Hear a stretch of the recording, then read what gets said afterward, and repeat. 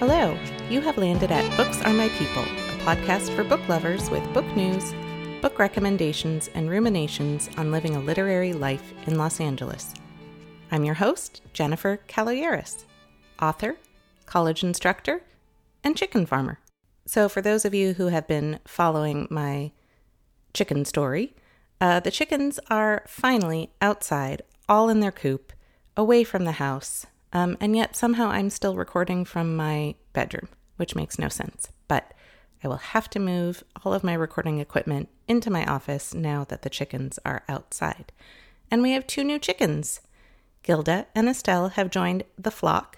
They're having a little bit of a hard time integrating, but they're making some headway. Definitely better than it was on day 1.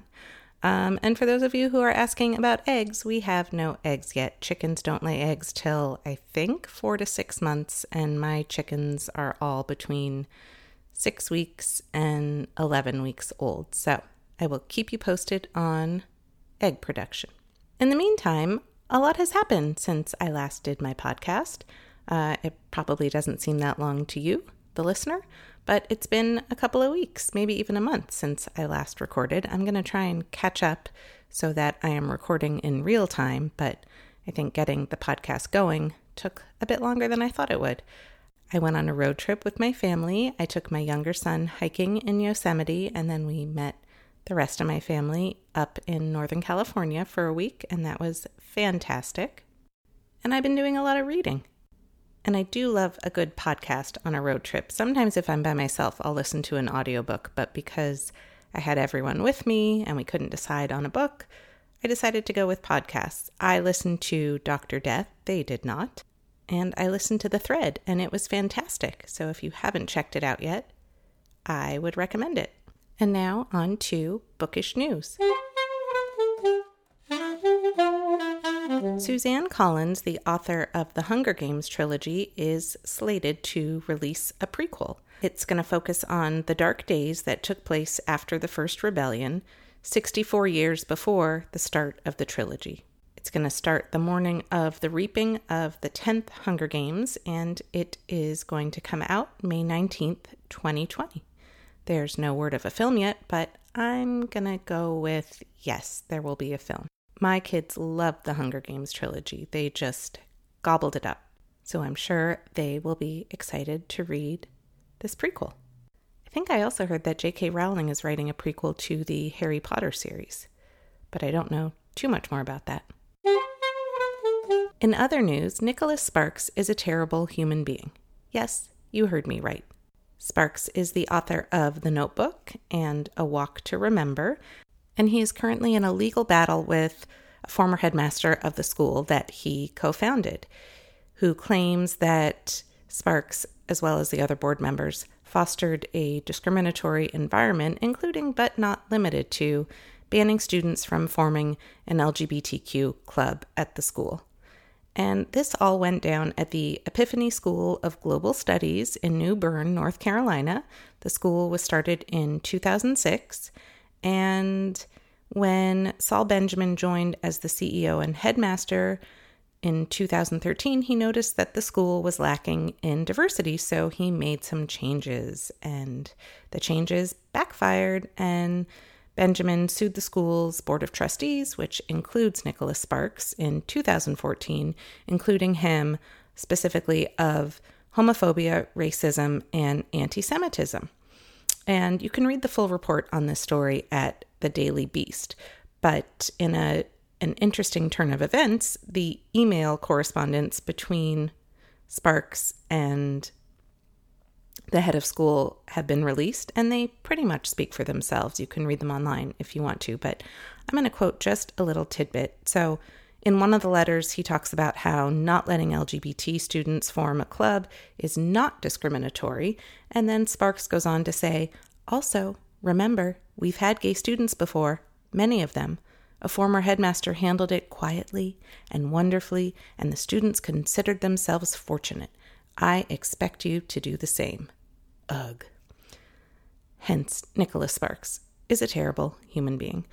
He also made it clear that protests of any kind would not be allowed at the school, and the lawsuit is headed to trial in August, which by the time you're listening to this, maybe we will have more news on this. I was never a big Nicholas Sparks fan anyway, so this one wasn't such a punch in the gut for me. For example, unlike last year's Sherman Alexie news, which was a gut punch. But still, I'm going to be following the story and seeing how it all plays out. In more exciting and positive news, at least for this reader here, 2 of my favorite books are going to be turned into TV shows. The first is Made for Love by Alyssa Nutting, which my dad and I talked about extensively in episode 3, if you want to check it out. They are calling it a 10-episode, half-hour divorce comedy based on the novel. And I've also seen it described as a tragicomedy, which I kind of love that word, tragicomedy. Alyssa Nutting will be an executive producer of the show. And the second book that's becoming a limited TV series is Station 11, written by Emily St. John Mandel. This was a post-apocalyptic saga that came out a couple years ago, and I loved it. I wanted to mention 2 upcoming events that I'm going to be participating in. The first event is called The Young and the Reckless, Writing for Teens, and it's going to take place on Saturday, August 24th, 2019, from 1 to 5 p.m. at UCLA campus, and it's going to be a day of presentations and panels specifically having to do with writing for a teen audience. And I am going to be running a breakout session on developing your story and characters, and I would love to see any of you there. For more information, you can go to my website at www.jennifercaloyeris.com. The second event is a workshop put on by children's book writers of Los Angeles, and it is called Pitch Ready, Revision Strategies to Get Your Manuscript Pitch Party Ready. And this will be a 3-hour workshop that I'm going to be running, and it is going to be on October 5th, 2019, from 10 to 1 p.m. at the Torrance Airport Meeting Room. So again, you can go to my website, www.jennifercaloyeris.com, for more information about either of these events. On to the books.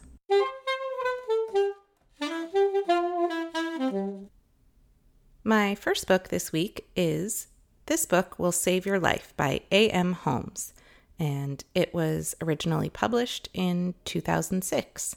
Holmes is the author of May We Be Forgiven and Hello, Everybody, and she also writes short fiction, some of which I have taught in my classes before. So if you listen to episode 3 featuring my dad, it was the Weird and Wonderful Literature episode, and this book definitely could have been in that category. It's a little bit off-kilter, it's a little bit absurd, and I think this is the kind of author that you're either going to love or it's going to rub you the wrong way, but I love it. So this book is about a man named Richard Novak. He is successful, he's middle-aged, he's divorced, and he really is quite lonely. The only people in his life include his trainer, his nutritionist, and his housekeeper. And it kind of reminded me, not in the writing, but in the subject matter of James Joyce's The Dead. He's sort of just fumbling around, not really living his life. And he kind of has a panic attack. Pain lands him in the emergency room, and that's the inciting incident. It's a bit of a false alarm, but it kind of sets the wheels in motion in the novel for him to start examining his life. Simultaneously, there's this very bizarre thing happening in his backyard where a big sinkhole is forming, and a horse from the neighborhood stumbles into it. So there's this prediction of how are they going to get the horse out of the sinkhole, and why is his backyard sinking as his life is also metaphorically sinking. So these two instances kind of wake him up to the world, and he starts to look at life through a different lens. He's had a bit of an awakening because of this. He becomes friends with the owner of a donut shop, and he becomes friends with a woman he finds weeping in the supermarket.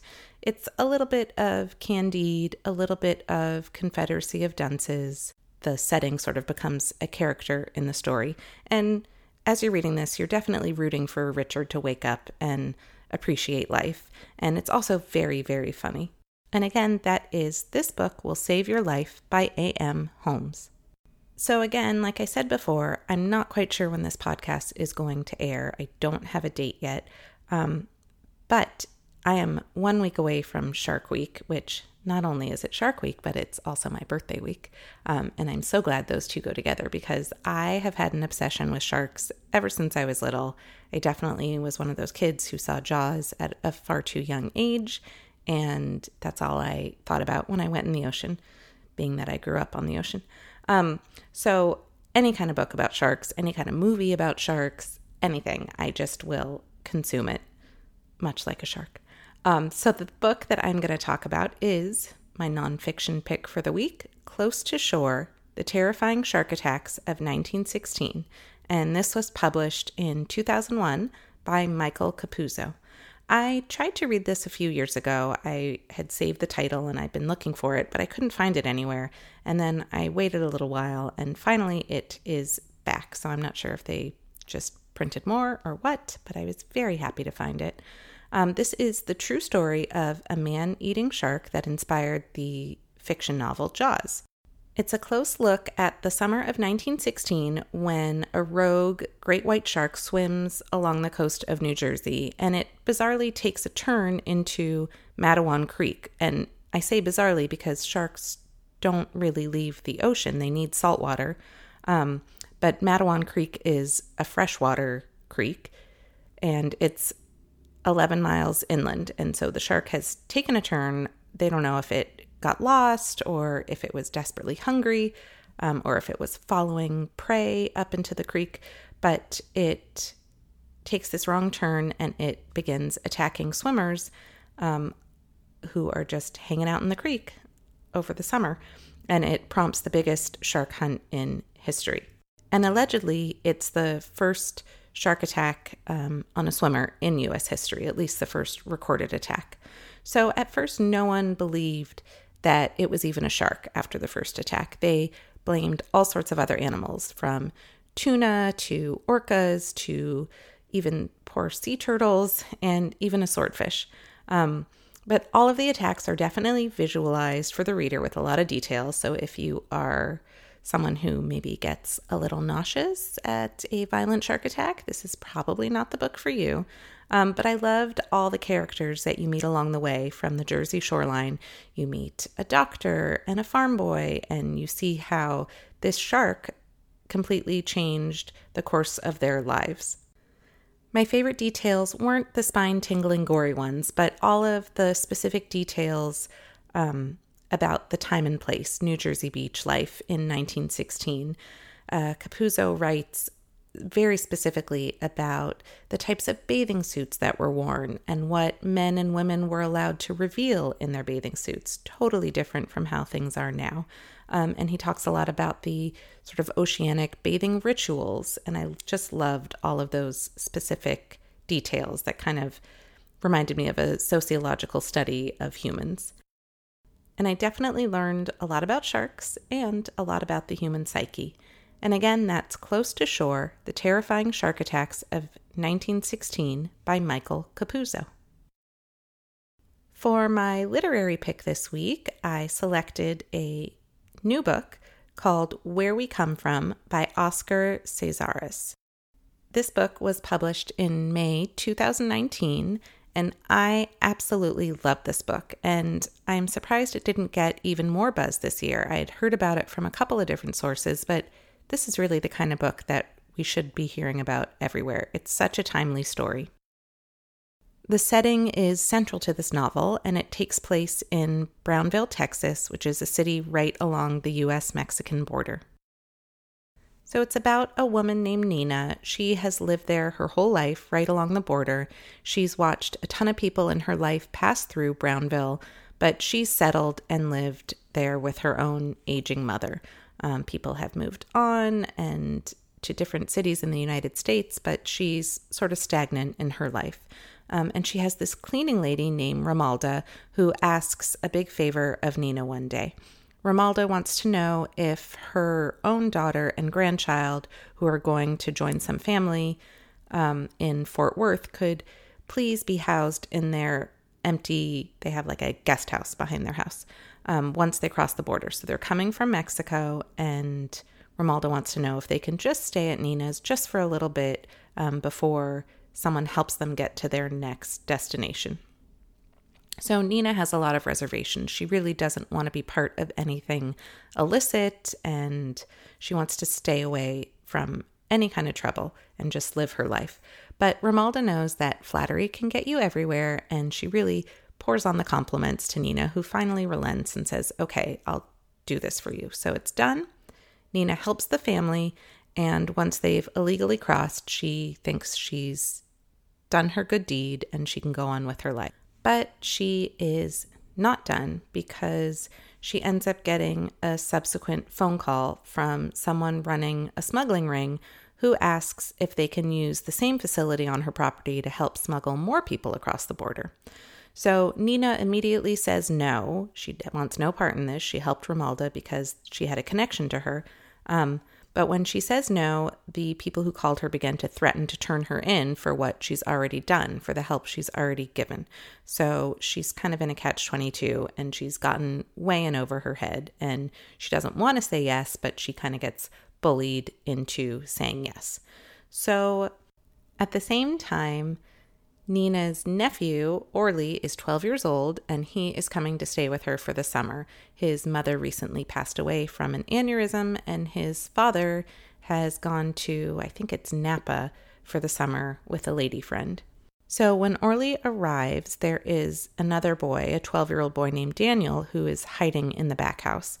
And despite all of Nina's efforts to hide this from her nephew, Orly discovers Daniel, and the two of them form a bond. One thing I really liked about this narrative is that the narration really roams. So, when you're having a reading experience where a character comes in briefly and you just love them and wish you could turn the camera on them and follow them, this is what the author does here.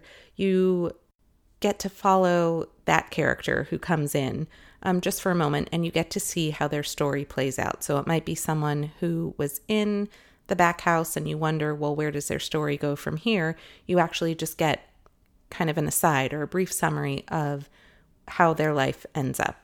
So I found this very satisfying as a reader.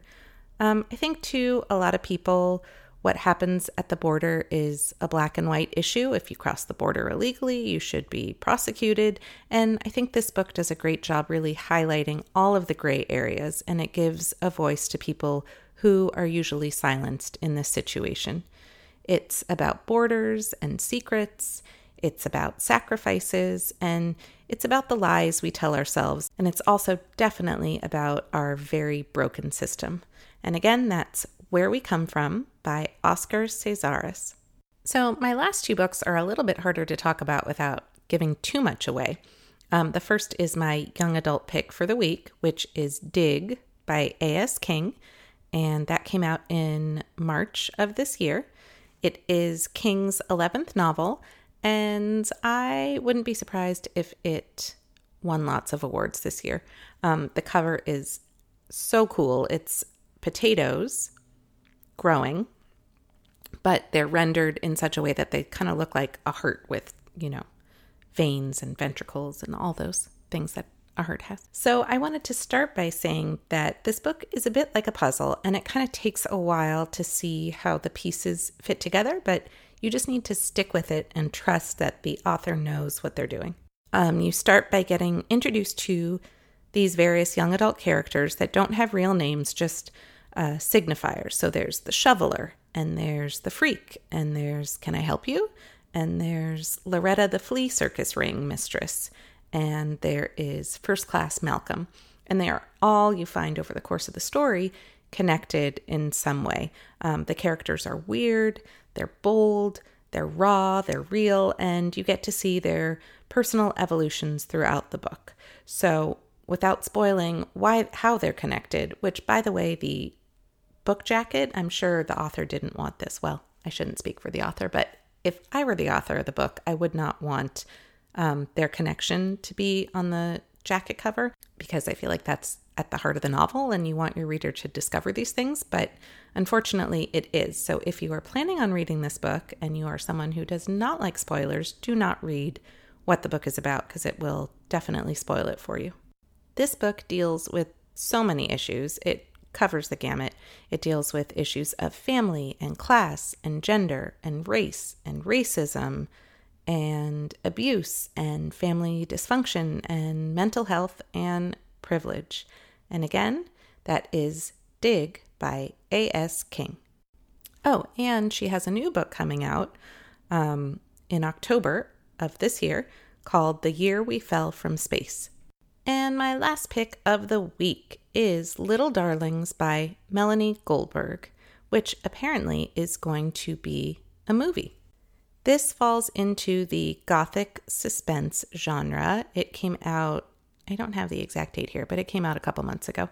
And it takes place in England, and it is about a new mom named Lauren, and she has just given birth to twins. So she's home and recovering now, but she's consumed with fear because of what happened to her in the recovery room in the hospital. Basically, a very scary woman enters her room with the twins and says, kind of out of a fairy tale or a fable, "I'll take yours and you can have mine," as she tries to take her twins and replace them with her own twins. So Lauren is distraught that this has happened. She can't believe it, but no one believes her. Not the police who were called, not the doctors, and definitely not her own husband, who thinks she's kind of in this postpartum haze and imagining all these horrible things because she's so exhausted. So Lauren is consumed by what has happened, and she keeps thinking about the woman, and she keeps thinking she's seeing her places. She's seeing her outside her home, stalking her, and no one believes her, and she's basically treated as this mad woman in the attic. I think a lot of this book draws on folklore and fairy tales. It kind of reminded me of Neil Gaiman. It reminded me of Grimm's fairy tales. It reminded me of Angela Carter. And also the novel, The Perfect Mother, if you have read that one. It is beautifully written, it's creepy, it's a modern fairy tale. And again, that is Little Darlings by Melanie Golding. Please email me with comments, recommendations, and questions at booksaremypeople@gmail.com. And visit booksaremypeople.com for everything else, including sponsorship and where to send review copies. If you want to find out what books I talked about today, please go to booksaremypeople.com and check out the show notes section of the website. Thanks for listening, and I hope you enjoy a bookishly wonderful week.